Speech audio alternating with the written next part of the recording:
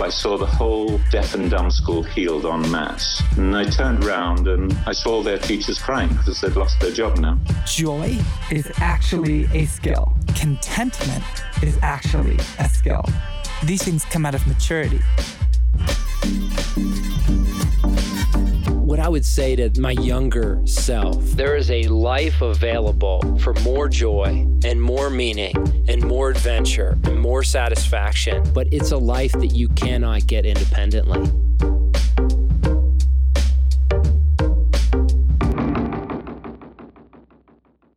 Guys, welcome back to the And Sons podcast. It's a lovely summer morning here, and we are excited to get outside. But first, Blaine actually recently pitched this question to me the other day, which was, if you were having a conversation with a young man and you were sitting across from him, and just kind of any young man who's sort of just exited college, is entering into quote unquote real life, what's the one thing you'd want to talk about? And immediately came this topic that there is no wasted time. And as we will see, there's lots of different ways that kind of plays out, but this is something that I think applies more than just to that person. I know that this applies to people at different stages, and I think of our conversation with Sarah Hagerty and her book on winter. I think of our conversation we just had with Ben the other day about starting a whole new direction at 35. Like, this is something that matters regardless of where you are. It's interesting because we were thinking of a particular period in a young man's life, sort of early 20s to early 30s. We're talking, there's kind of a decade that feels like the momentum has, left the story. And part of that is definitely because if you are someone who goes through the education system of this country, you have momentum, you have achievement, stacked on achievement, even if all you're doing is bobbing through year after year. And there is, in many ways, an artificial sense of progression, but there are real curriculums you're working through, and you do have an experience of increasing competency. You can even navigate the system itself more efficiently. This builds, maybe it crescendos, and then all of a sudden you find yourself having to navigate the life of a soul and the life of a human being over sort of an infinite amount of time. And that's where this thing starts to come of, oh my gosh, at the end of high school, things were great. Maybe I stepped right into something and immediately had this feeling of, what am I doing? Maybe I went to college and then I graduated. It was such an incredible experience. I thought I was really getting into sort of the real territory of my passion. And now I am driving a snowplow for airports when there's storms. Right. And like, that is one method of entry into this moment where you feel like you're not where you're supposed to be. You feel like you are in the wrong job, doing the wrong thing. Truly, you feel like you're just wasting your time and you should be somewhere else. But even if that's not your entry into it, society loves telling us this message. Like, the whole world is geared towards selling you things.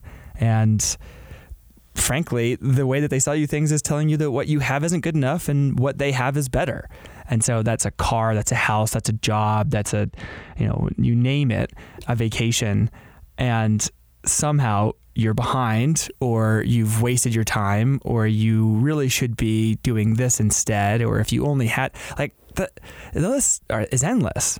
It's interesting. Every time we talk about money, we have to contrast an emotional experience of wealth with on-time, daily bread, in-season provision. There is a corollary here, which is there is this furtive thing, which is an emotional experience of being on time inside your calling.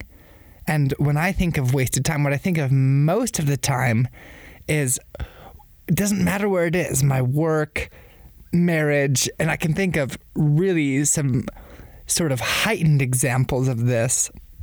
But what it is is an emotional experience of being outside of the story, having not necessarily taken a wrong turn, but having been sidelined, sort of shunted away on a sidetrack for a certain amount of time. I think a distinction that you made when we were talking about this podcast that's really helpful in the beginning is there are real ways to waste time. When we say there's no wasted time, we don't mean that exactly.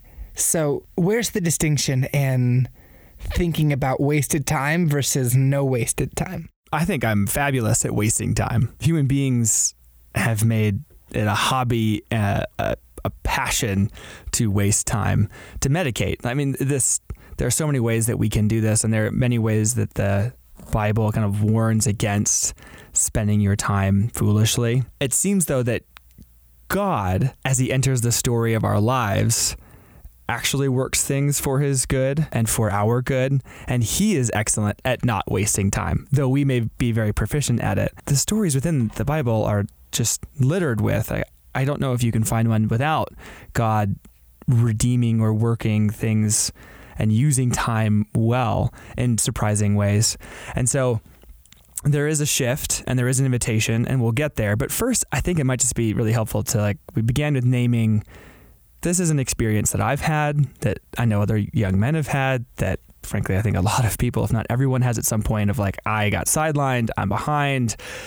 Where I am right now, I've made a terrible mistake somewhere, I don't know where, but somehow I did. Then enter in and say, what if instead you were right where you were supposed to be, or you actually have an invitation to use this time intentionally? And by way of example, we can now point to our own lives and stories from the Bible. And so to kick things off with those stories, I was chatting with Susie about this morning, because I got to give credit to her. I can't pretend like I am just able to spitball these off. It's great to have a soundboard. And so thank you, Susie, for these. But the first one that came to mind was King David, arguably one of the most influential, powerful, honored kings of Israel. Jesus is of the line of David, for crying out loud. So that certainly has some weight. And before he's king, we know this story. We don't think about it. He's running and hiding from King Saul for his life in caves. And it's a while that he's in these caves. There's arguments about exactly how long that is, but it's years. I want to drop us into that moment in this story. We have the privilege of looking back and seeing the whole arc, but in our own lives, that's rarely, if ever, the case. We just get the moments. And so drop into that moment. You are in the wilderness. You are in a dirty, literally, cave, hiding for your life. This is it. This is what it's all about. This is your moment.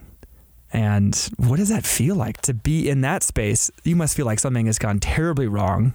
He's able to remain faithful and believe it and cry out for help.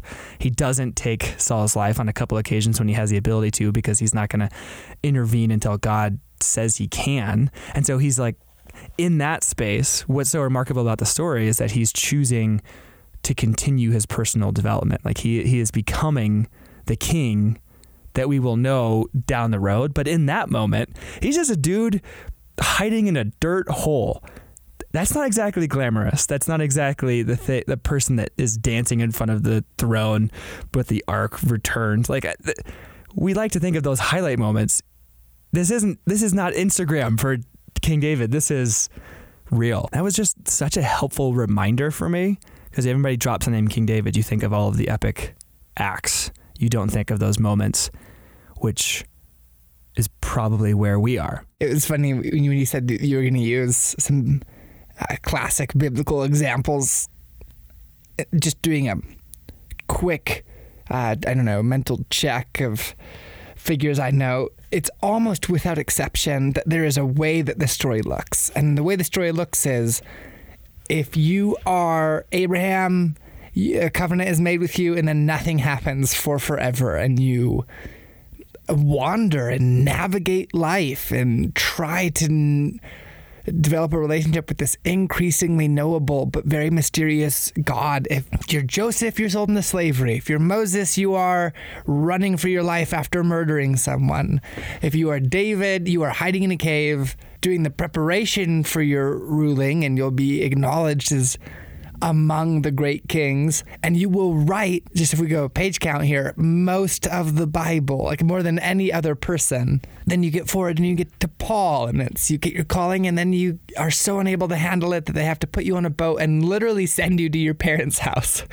They send you right back home, and you live, in Tarsus with your folks who are still Jewish and not into this thing that you're doing, learning to navigate the calling that you will eventually walk out. And sometimes when we pitch this, I had a guy come back to me and say, so are you saying I don't do anything with this season? Read the Bible and hope that it produces virtues in me? And it was a great response because it made me go, okay, so no. We're identifying a few things, one of which is there is a common experience in a life with God, which is feeling like the story has lost its momentum and that you are now in the backwater, feeling like you are out of time relative to your calling.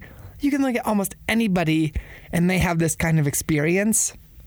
I think that another thing to identify here is this always goes back to what we believe the point of this life is. It always goes back to what we believe we really are called into. I think part of the illusion of wasted time is this belief that achievement, the more the better, right here, right now, is the meaning and aim of man. Right. Well, and the thing with achievement too is that when things are going well, this is the thing that everybody knows, and we all tell ourselves, but we rarely reflect on. When things are going well, we don't need God. We don't turn to him. We don't ask him. Relationship kind of ebbs, and you feel like things are going well, so you're just going to kind of keep succeeding. And this is where we love to geek out a little bit in the Hebrew word midbar, which means desert, comes from the root of debar or deber, which is to speak. So the desert is the place where God speaks. Sometimes literally, as in the story of Hagar, in the form of the angel, she's fleeing for her life, cast away. Sometimes metaphorically, as it often feels like you probably are not in the desert, a literal desert right now, and yet the desert is where God speaks. Like that is literally the root of that idea. That's the invitation of when you are not doing well. That is often where we can hear him the most. And desert doesn't need to be not doing well. It can also mean frontier. It can also be the place where you are called to go and meet with God rather than forced to. It can also just be the place where things aren't happening. I went over last night to pray with a friend, and then as I was leaving, he goes, also, I don't run around the city all the time praying with people. It just happened to be this time. I realized that I might be giving an image of, I just went over and I had prayed with one guy and another person, then I went to a prayer meeting. Yeah, it was a normal night for you. But I was leaving, and he asks, so what are you doing with the rest of your night? And I looked at him with sort of a, wow, that is such a optimistic question.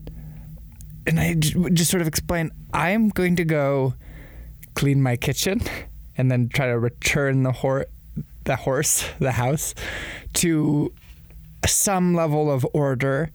And then I'm going to try to be in bed before 10:30, if at all possible. And if I can also do some other house tasks in there, aka nothing. In me, what I felt in response to his question was, what are you going to go do? And what it should be was, I'm going to go, I'm really jamming on this writing project. I'm going to jump back in, or, I've been waiting to have a little window in order to make some X thing or to hang out with this other person. Something that is sort of verifiably awesome. And instead, it was just so normal. And most of my time looks so ordinary. When I saw friends recently that I hadn't seen in like a year, it really is a great moment of, hey, what have you been up to? What's new? And I sort of was asking myself, after a conversation that felt pretty unimpressive, what would I like to be able to say? And the things that are attractive to me would be to say, well, we launched this new project and it's blazingly successful, and I have an art opening in the city in the fall, been really cool, developing relationships with local artists around that. And oh my gosh, the flourishing that's happening inside our church, it's just unbelievable. But instead it was really ordinary. My updates are about my kids and regular job, and then I talk about other people in the family who are doing maybe more interesting things. And if I could take that and then go, this is the God speaks time. This is the time of developing deep familiarity with God while also developing all of these invisible things. It is a major reframe. That is the invitation that we are moving towards, of like, how will you think about where you are, what's going on, be it glamorous, painful, or mundane. Another story that Susie reminded me of is from the Bible, Queen Esther, and the great phrase of like, you were made for such a time as this. There was probably, my guess, 99% of her life that just felt like life, that just felt like things are kind of happening, and some things she has control of and a lot of things she doesn't. And then comes a moment where her uncle's able to put it in perspective and to say, no, God has you here on purpose. You were made for this moment, this time. And in her case, it ends up being something quite glamorous, like saving her people. Okay, it might not be that for all of us, but it will probably be somewhat dramatic, as I might be saving your family, saving your marriage, saving your work. We are called to intervene in this world. And so your great purpose will be to intervene in some way or to heal in some way. And so just that story of like, okay, her life, while she's living it, may not have felt super glamorous or even that great, and may have wished for a different one. And yet enter this moment, enter this place where like clarity comes, and all of a sudden she's a name that will be remembered for thousands of years. Like that actually isn't an exception. That's an example for us. Shifting now to stories from our own lives, I think the mundane is really helpful, and God working things. One that came to mind was the way that God uses our suffering if we allow him to. And the story for me that's really present, having young kids, is the story of our miscarriage. Not one I would have chosen. If I could go back in time, still one I wouldn't choose. And yet it's complicated because the loss that we experienced and the timing of our next pregnancy introduced not one child now, but two. We have one in heaven and one here that we never would have had here. And so we love this one that's here. And yet also the loss that we experienced genuinely has made me a better father. I'm able to like be present to what I have in ways that I probably wouldn't have. I know I would not have been present had I not experienced loss. Would I rather have not experienced the loss and still been present? Absolutely. And yet in that loss, in the miscarriage that was brutal, that I've written about, that I've spoken with dear friends about, and probably it feels like a lot, but it's important to me. And so that's the things I'm going to talk about. There was a moment like where the question was, am I going to let God into this? And am I going to grow from it? As Dan Allender says, am I going to use my pain, or am I going to waste it? And that's the meaning, that opportunity of like, I can grow from this, or I can decay from this and just shy away from this burning pain. I'm really grateful that I had the people around me and the wife that I'm married to, that I was able to step in and grow from it. And I know that probably a lot of us, if not all of us, have moments and stories where we chose to grow from pain. And if we will let God, then those moments become pretty foundational in what we choose to do next, and the ways we choose to love and live and go after others. And so as I think of ways that God works in our own stories, that's a really palpable one. Yeah, it's a great example. When I was thinking of these, the one that actually came to mind as most important recent would be grad school. And you know, there were these ideas that I wanted to work with. There was prayer and discernment and feel like the thumbs up to go do this thing. And then honestly sort of looking around and going, oh my gosh, this feels like a level of narcissism where I'm the only person who really knows what I am doing right now. I've been allowed to create this project. It looks sort of glamorous because the world is going to give you a diploma or whatever, and it happens to be something that the world values or gives honor to, without realizing how utterly arbitrary it is. And what I just want to explain is, I spent the better part of a year in this kind of backroom closet of the house that Emma and I were renting, creating a paper, creating a project that maybe 3 people were going to read, and only were going to read for the purposes of checking it off. They weren't going to read it to have their worldview changed or any pattern of action changed. They were just going to read it to say, yes, you did this.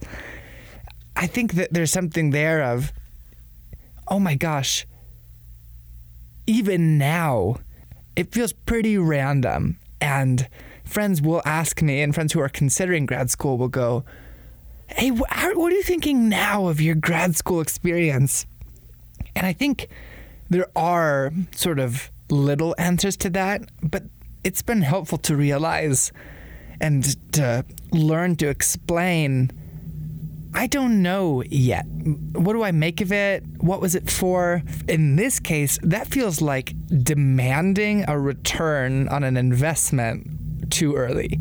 And what the investment is, stepping into something where God was leading, where desire and the invitation of God coincided, walking it out in belief that it actually is going to play a role somewhere in the story. But if I look right now and go, sure, I can say that I use all my grad school soft skills all the time. Endurance, critical thinking, reading, blah, blah, blah. Could someone say that I might have developed those skills outside of grad school? Indeed, they could. Or I could say, that it really helped develop in me the ability to engage a person's thinking, to be more present in a conversation, to understand where they were coming from. Again, things that can be developed just fine outside of grad school, but I have this weird season of isolation, semi-irrelevant feeling reading and writing, and I don't know yet where that fits into the story. It's just sort of there. And I think that's actually become a helpful one for me with some of these, just going, I really do want the takeaway from these things quicker, and I incline that way and go, oh, well, after college I worked as a mechanic and felt boring, but now I know mechanics. Isn't that great? I can fix my own car, and go, that correlation is great. Sometimes it's that obvious. Very often it isn't. And I want to find it rather than sort of living into the tension of, Jesus, what's the time frame you're thinking of with this? Yeah, the job thing is actually a big point because it's something that we've talked about a lot in regards to Luke's recent job. A lot of the small stuff that we do, I was doing grocery errands for people outside of college, and then I was bartending, and then I was doing freelance work, can feel like I just got to get through this and then on to quote unquote like the real thing or real life or what I'm actually supposed to be doing. And we blow through the opportunity for growth. If we're looking too far into the future, it's great to plan. That's not what I'm saying. There's an invitation to be present and to be growing. And it harkens back to the very first podcast we did on success of like, if you want to be the kind of person with character, you gotta work on that in the day to day. And that's what this whole podcast is about at A.N. Sons, of what does it look like to walk this out in the day to day. I've got here on my desk the book that's, it's ostensibly by Brother Lawrence, but it's really just a collection of writings and letters of his, the practice of the presence of God. And he worked as a dishwasher. He worked in the kitchen, and yet he invited God into every moment. So to read a line from that, this is someone speaking of him. Although he once had a great dislike for kitchen work, he developed quite a faculty for doing it over the 15 years he was there. He attributed this to his doing everything for the love of God, asking as often as possible for his grace to do his work. I love that line. It's like, it's very early in it, and it's not necessarily the most mind-blowing or trying to change your pattern, but it is this posture of, I am doing something as mundane as washing dishes, and yet the invitation is to invite God into it. And then it completely changes it, because you can be growing your character, you can be experiencing God in it, and the time is not something that's going to waste. That's a hopeful invitation. It is. When we're talking about ways to actually live into your season, we're talking about paradigm changes and then shifts in posture that actually allow you to reap some of the benefit or to participate in what God is doing in a season that feels slow, we'll say. Someone had asked us about apprenticeship, and it made me sort of look back at why we chose that word relative to Ansons. And Robert Greene, author, most well known for the book The 48 Laws of Power, recently wrote a book about mastery that is really a book about apprenticing.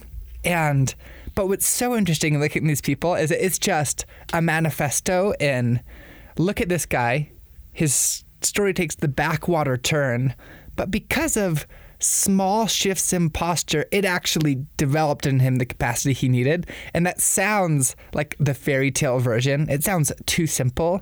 And yet the principle is real. Like he talks about Albert Einstein finishes, school, and he's looking around and he's offered an engineering job from his dad, but he thinks it's going to take too much of his time. And he's offered this other job that I can't remember, but that was more lucrative. And he ends up taking a job in a patent office, totally out of the way, alone at a desk, reviewing patents. But he actually thought that in it, there would be the ability to sort of hone his systems thinking skills. And he knew what he wanted to do. He wanted to probe these massive problems in physics, but in order to get there, he needed simply to have a level of stamina in probing the problems of systems that he felt he could best learn by looking at patents. And I think there's nothing necessary there, that if you look at patents all day, you will probably not end up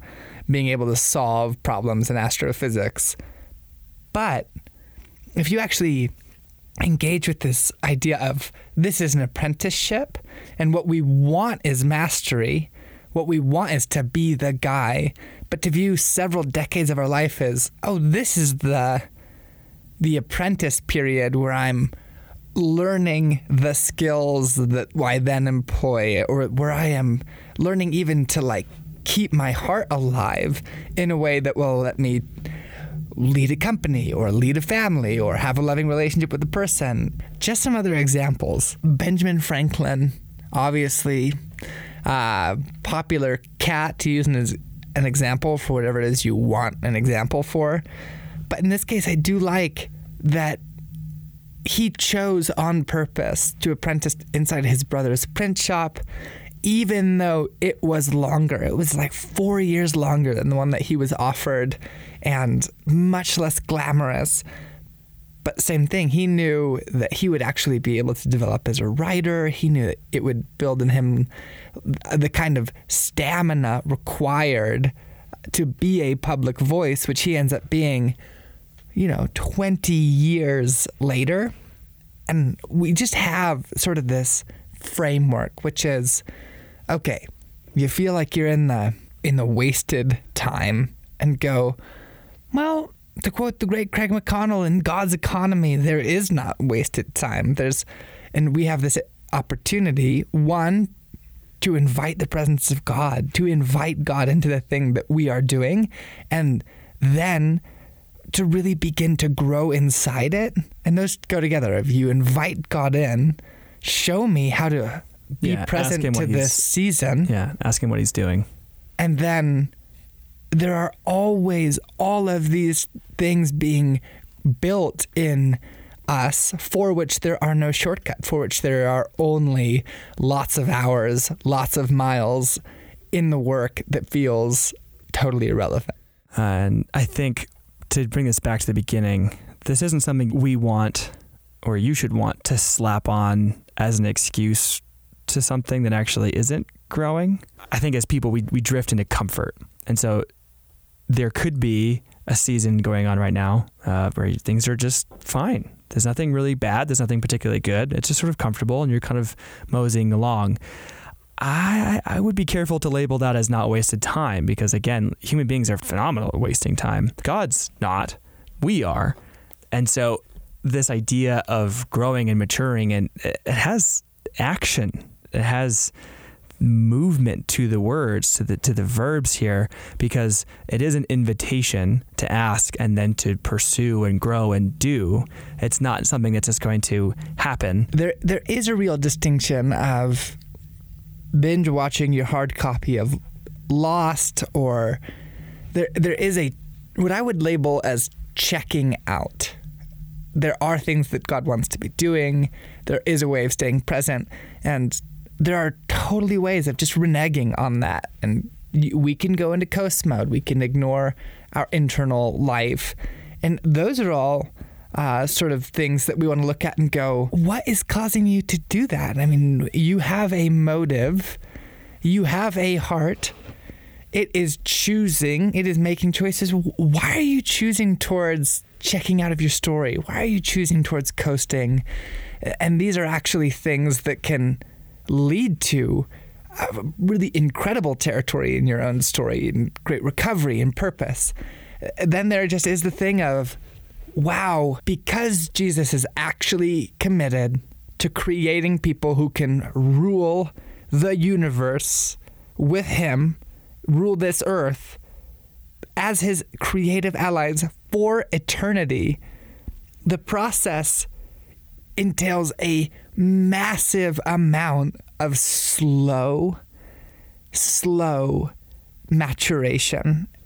And I think framing our sort of backwater seasons or backwater jobs, or we've been sidelined experiences as this is the place that God speaks, and he speaks so that I can actually learn how to engage him in everything that I do. All of a sudden we have, I don't know, a pretty radically different paradigm for these wastelands in our own years and decades.